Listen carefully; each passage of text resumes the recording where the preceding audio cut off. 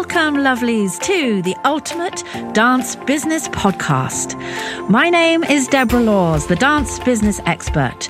My passion is to help you turn your passion into profit while guiding you to work less and earn more. I'm super excited to share interviews with you that I know will inspire and motivate you in your schools, as well as my solo shows where I shall be sharing some great tips and strategies. So if you love the show, please do remember to review, subscribe, and share it with your fellow dance boss friends. So let's get stuck into the business of dance. Hey everybody, how are you? No, I mean, how are you? Like, that's my opening question today. I'd love for you to think right now, right this second, wherever you are listening or watching this podcast, if you were to give yourself like a score out of 10, what would your score be right now in terms of emotionally and in terms of your like happiness level running your school? Because it's really important that we're measuring and gauging ourselves just as much as we do our students or our team or our teachers. Like, we're constantly kind of keeping our ear to the ground and listening out for unhappy customers or making sure our team are okay. But how are you? And are you measuring yourself? So in a scale of 0 to 10, where would you currently put yourself? Are you feeling like you're at a 3 or a 4?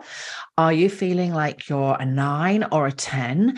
And you know what? The worst place you can be, and I'm going to explain why, is like a 6 or a 7. And the reason that's what I call the danger spot is because if you're anything below a 6, if you're a 4 or a 5 or a 3 or a 2, or a 1, then you're probably really struggling with something. Something is really off kilter. Something is not right for you at the moment. And you're probably really self-aware of that. You're probably going through something. You're probably working hard to get through this point. And you're kind of probably taking action. So as much as it's not great being there, you're probably doing something about it. When you're measuring yourself as a 9 or a 10 or an 8, then things are obviously going really well and you're really happy and you're on it and you're beavering away, you're buzzing away. But when you're at that 6 or 7, it's like the in-between danger zone. It's like, it's not so bad, but I really need to get my finger out and do something about it. But at the same time, it's not really that great. I'm not firing on all cylinders. So what is your number that you are feeling right now? And I want you to really think about that, because if I asked you this next question, what is your biggest asset in your school? A lot of people say to me, oh, my teachers, they're my biggest asset, or, oh, my studio is gorgeous and I'm really lucky and that's my biggest asset, or my students are my biggest asset. No, the answer is you. You are the biggest asset in your studio. And so it's really important that for a vast majority of the time, you're firing as an 8, 9, or 10 out of 10. Because here's the crunch point, my darlings. You can also be your biggest liability in your business. Because if you are down there at a 2 or a 3 or a 4 or even a 5, then the chances are you're not getting out of bed with great energy every day. You're not being there for your team with the same level of care because you're busy trying to care for how you feel in yourself. Maybe you're not being brave and going for it, or taking those new steps, or doing the jobs that you don't like doing because, you're just not feeling great about everything. So as much as we are our biggest asset, we can, if we're not careful, also be our biggest liability. So I think when you start to score yourself, you start to really get a measure on how your business might be doing as well, because our business is a direct reflection on us and how we are showing up in our school. Now, what do we do in order to take care of ourselves first? Well, it's very different. It's very individual for all of us. But one of the things that I think is really important is that you identify, above and beyond anything else, what are the things that I could change right now in my life, my personal life, as well as my business life, that would lift that score up, that would take me from feeling like a 5 or a 6 up to a 7, maybe even an 8. Like, what would it look like for me to feel like that? In other words, what are the actual tangible steps that need to happen? Is it just financial worries? And if you manage to get an additional 20 students paying you every month, that would just ease the financial worries, and you would just feel a lot happier. Or maybe you're doing too many hours and you know that actually, if you got your finger out and got someone to help you with your admin and trained them and managed to let go of some of those tasks, I know that's the hard bit, that would make you feel a lot happier, because you hate doing all the admin. You put it off, your business feels unorganized, everything's a bit of a mess. You know what the answer is, but you're just not going and doing it. Like, what is it that would make you feel a bit happier running your school? What is that thing? Or maybe there are several things. I want you to write them all down. And I want you to really think about what the little steps are that you could take today that would start moving in the right direction. It's all about actions, my darlings. It's just about taking action. And one of the biggest problems we have is that when we feel stuck in our business, when we don't really know what to do next, when we're perhaps putting off doing something next because it needs us to be brave and it needs us to step out of our comfort zone, what do? That great big nasty P word, procrastination. We procrastinate and we do nothing. We just keep going, doing the same thing every day that's not working for us. And I think it was Albert Einstein that said, the biggest insanity is getting up and doing the same thing every day and expecting things to get any better or expecting change. I can't remember the exact quote. So it's really important that we know what those action steps are. Now, believe it or not, my whole podcast this time is not about self-care. It's actually about a different word altogether, which is reciprocity. Now, reciprocity is what happens when you give lots, you serve others, you are there for them, you run an incredible school, and you love nothing more but to give to people and your students, your talents, your love, your care, your nurturing. And in fact, we become such good givers that we are very often, and I kind of hold my hands up to this a little bit, we're not very good at receiving back. Reciprocity is when we allow all our good work to come back to then reward us. And the thing is, as dance teachers, I'm thinking more, when we're in our teaching role now, not so much in our studio owner role. That's what we're great at. We're teachers. Anyone that is a teacher is all about helping to facilitate the growth of others. It's about nurturing somebody's talents. It's about helping people to transform.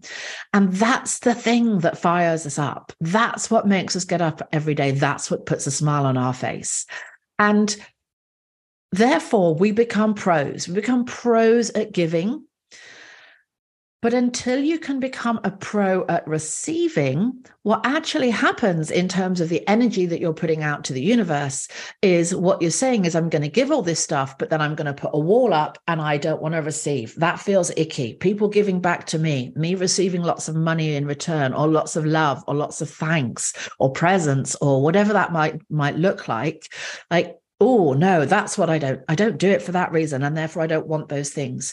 What we're doing is we're shutting down the thanks from others. We're shutting down all our hard work, all the goodness our hard work does. It's meant to come back at you. When you have worked so hard building your school and it starts to earn you good money, it's meant to. That is your reward for being such wonderful givers. So I thought I would just share with you guys today the planners that I have produced for dance school owners, because these are flying out of Amazon like hotcakes. And if you don't have yours yet, then all you have to do is pop to Amazon and type into the search Deborah Laws, and all 3 books will come up. So the Ultimate Dance Business Planner I designed for you so that you had a little bit of a Deborah on your desktop. The planners are full of business training, tips, motivational quotes, things to do at the start of the month, things to do at the end of the month, ways in which you can plan out your marketing and your retention, and they are selling all over the world. So go to Amazon, grab your #1 best-selling Ultimate Dance Business Planner and enjoy mapping out the growth for your studio. But if you say, no, I don't want it back, if you say, I don't want those things, that feels uncomfortable, then what happens is the universe stops giving it to you. You know, the universe will say, fine, if you don't want it, then we're going to stop any more of that coming your way. And that means we're going to stop the growth. We're going to stop those new kids coming in the door. And so you might be doing all the marketing because you want to help and you want to teach and you want to nurture more little people or big people. But if you're saying, but I don't want it, on the second hand, it's a very confusing mindset to be sitting in. Now, there is an incredible little book. And this little book is my favorite business book. If anybody ever asks me about it, I always say, go and buy this book. It's called The Go Giver. So not the Go Getter, The Go Giver. And it's by Bob Burg and John David Mann. It's available on Amazon. It's only a few quid. It's quite a thin book. You can read it in a really short period of time. But this book literally transformed everything. It taught me really how to have the mindset in business that will really take my business forward. And one of the 5 elements in this book is the last chapter, actually, and that's the chapter called Reciprocity. So I want to talk to you a little bit about this whole go-getter versus go-giver mindset. And one of the things I do pledge for all of you that listen to my podcast is that I'm always going to be honest with you. And that also includes me having to be very open and very vulnerable about my journey and how I've changed over this time. And this means I have to take myself back to times when I didn't know much about business. I'm not talking about because I'd only been running my school a little while. I'm talking about after 20 years. I didn't know much about running a business. And therefore, some of my strategies, some of my methods, some of the things I did when I ran my school, I did thinking that they were the right things, thinking my heart was in the right place. But looking back now, I see so much change that's happened in me. So I have to take myself to that vulnerable place where I own up and I say, hey, I wasn't great at this and I wasn't great at that. And that's quite hard telling the world. But I'm going to give you this quick little insight now. In terms of being a go-getter, I was a great go-getter. Like, I've always had that entrepreneurial spirit. I've always had ambition. I've always had motivation. And so I was that person that gave a lot, but it always felt like it was because I was sitting there, palm open, waiting to get back. And there's a very subtle difference between getting back and receiving back. So I never gave anything for free in my studio. Like, parents paid for everything.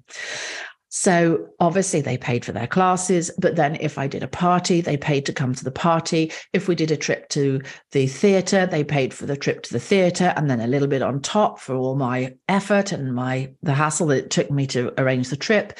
If we did a workshop, I paid for the person, and then I gave myself some profit. Like, I made people pay for absolutely everything. And I think I might have even talked about this a little bit in the past before. And don't get me wrong, I'm not saying you should give everything away for free. Absolutely 100% not.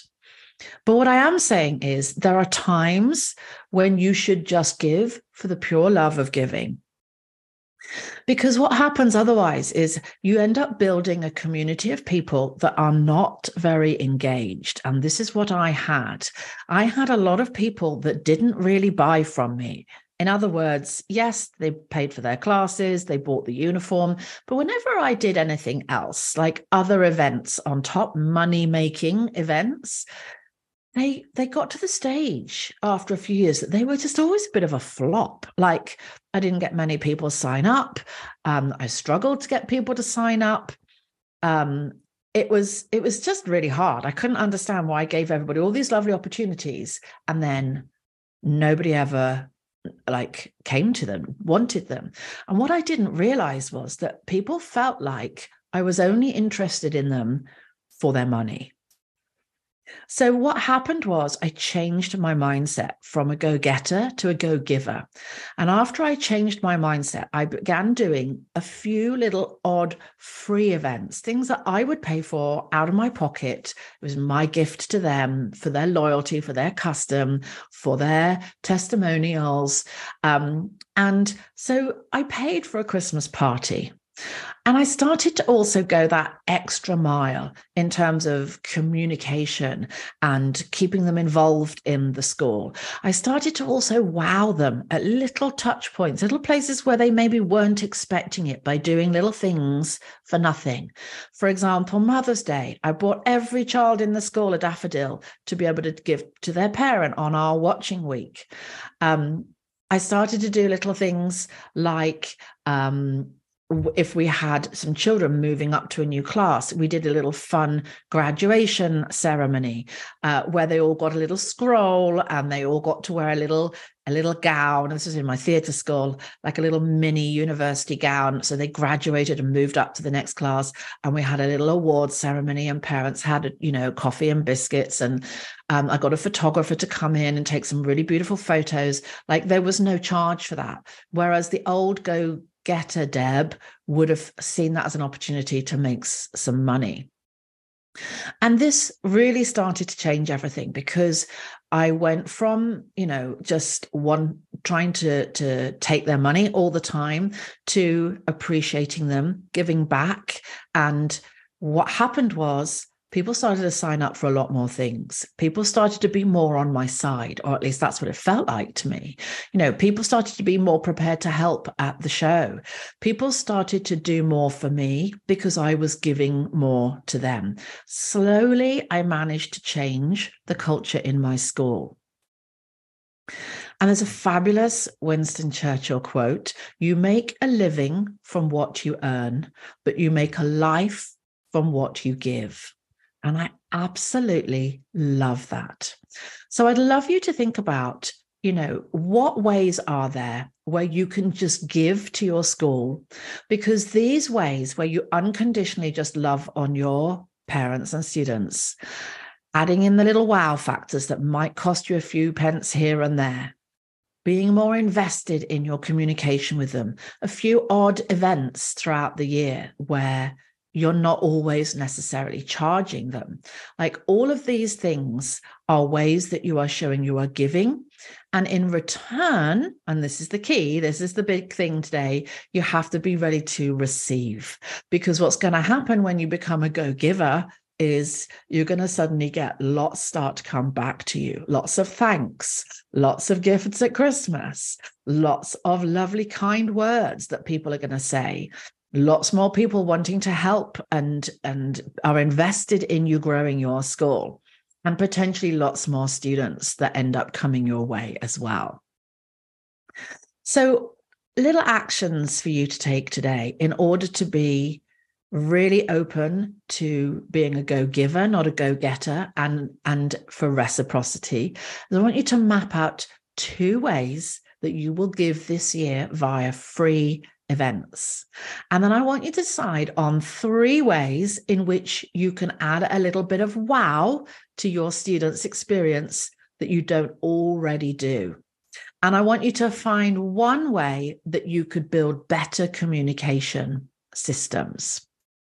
And with all of those ways that you're going to give unconditionally more, I promise if you open your heart and allow it to come back, you're going to start to receive a lot more.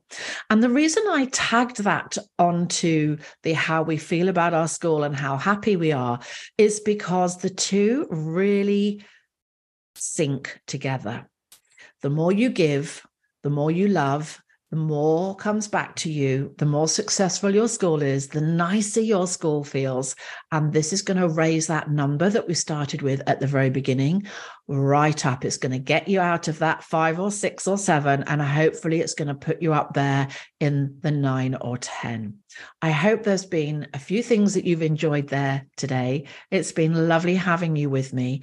Do please, if you feel open to it, if you feel like giving, pop a little review for me or rate the show. It really helps to get it out to more people so that more people can be open to reciprocity and feeling great happiness in their dance school. So I wanted to quickly tell you a little bit about Showtime Circus. This is run by my good friend Jess, who has created an incredible circus bolt-on franchise for your dance school.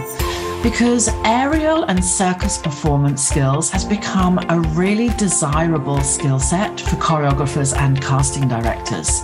And so Showtime Circus offers the opportunity to buy a franchise package, which will give you all of your necessary equipment, training from experienced staff, syllabus plans, ongoing support, and business support to launch your new franchise. It will really energize your school with increased revenue streams, new student opportunities, and of course, bring all the fun of the circus to your school. So do go and visit showtimecircus.co.uk to find out what the new buzz is around circus skills.